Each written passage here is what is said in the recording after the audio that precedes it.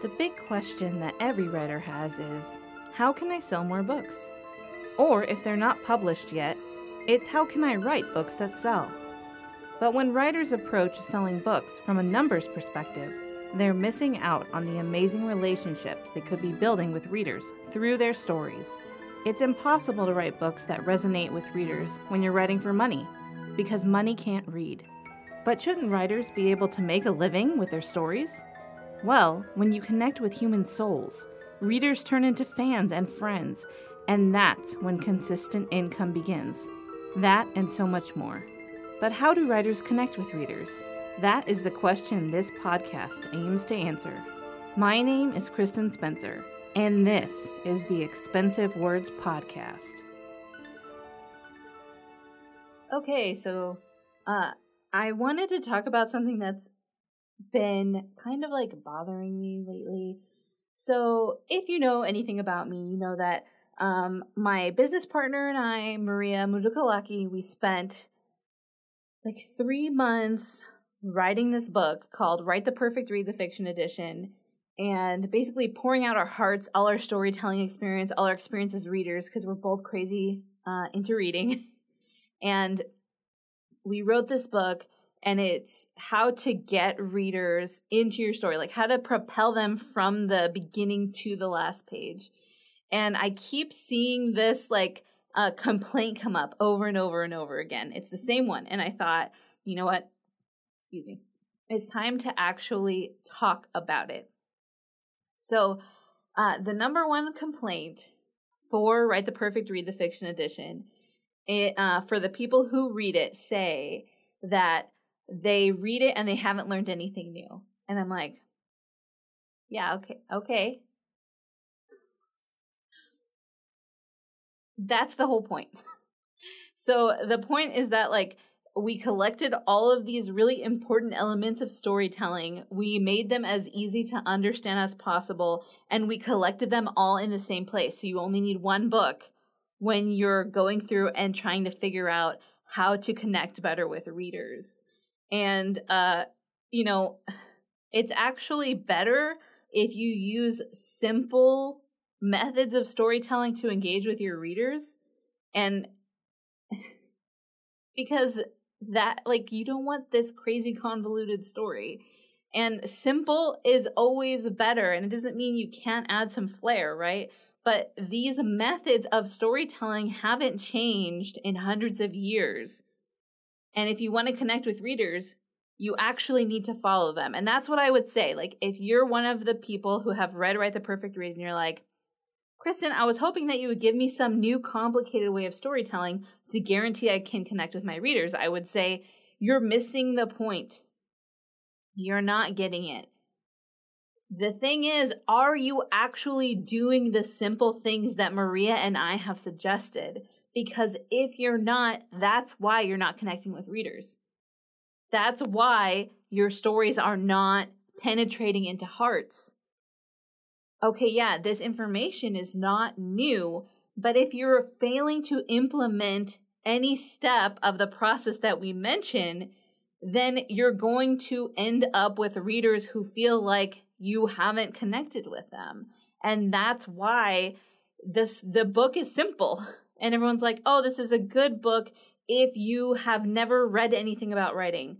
No, actually, I think that we all need reminders of what the process is.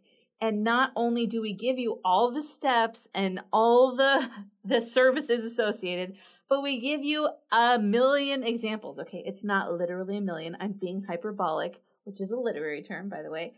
But you need to actually do the things we say in the book and practice doing them over and over again. Otherwise, you're not going to be able to get someone to read all the way through your book.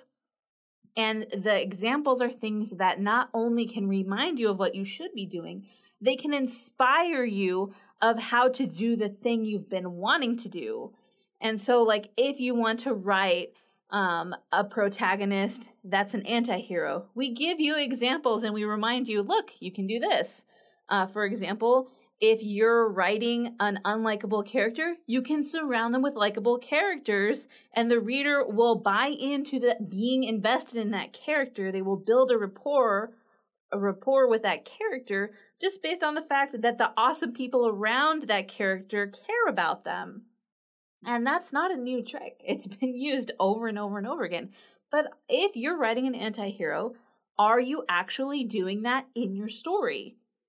I know it's not a new idea, but are you doing it? Are you following through? And I also want to encourage you that the fact that these ideas are simple, which they're meant to be, we've taken these complicated things of character, setting, and plot, and we've broken them down into their simplest parts because we want it to be easy for you. And the fact that it is a simple process is actually good news for you. It's not anything bad because that means that you can execute on it. That means that you can take these simple ideas, implement them fairly easily, and create a story that readers will be able to connect with, and a story that they'll want as they go through. As they're reading, they're going to want to finish. They're going to read all the way through, which is the goal of every storyteller, right? We want to tell the whole story, not just parts of it.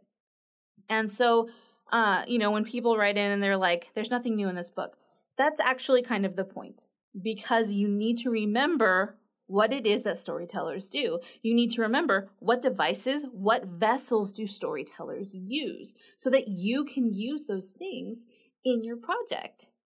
And like I was thinking today about flat character arcs, because Travis, my husband, was joking with me about it.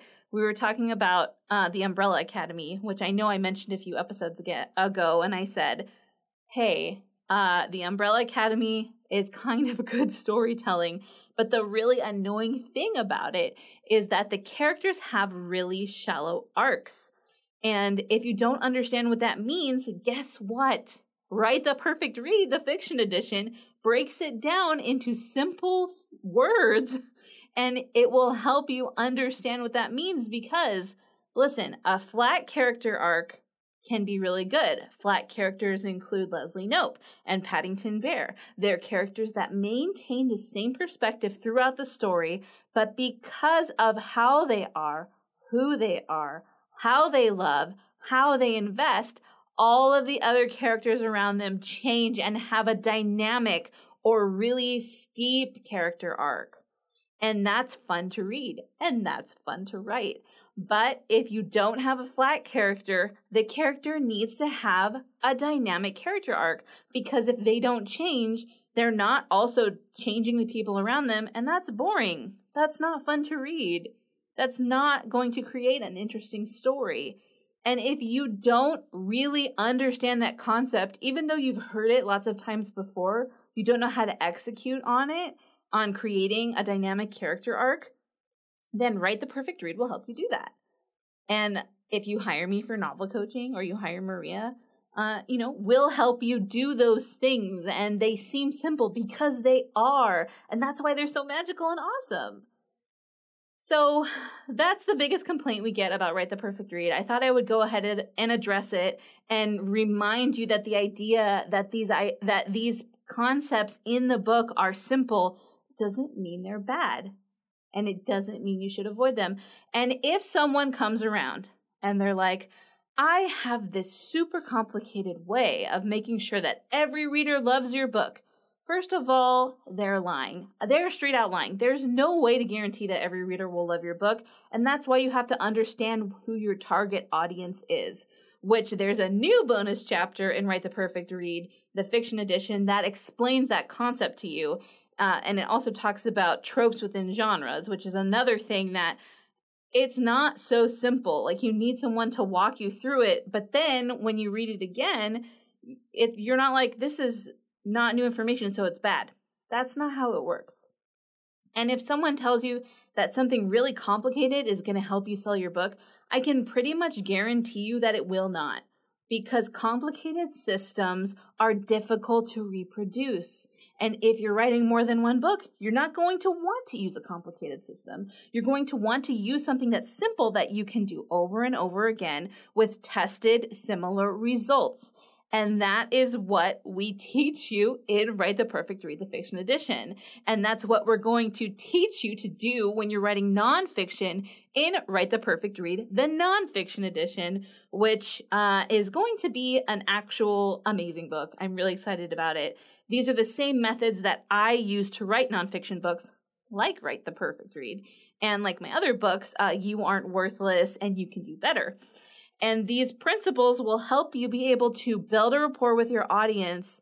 And they're simple, they're repeatable. So you can write as many nonfiction books as you want. Or if you're working with Write the Perfect Read the Fiction edition, you can write as many fiction books as you want. And they're always going to be consistently good.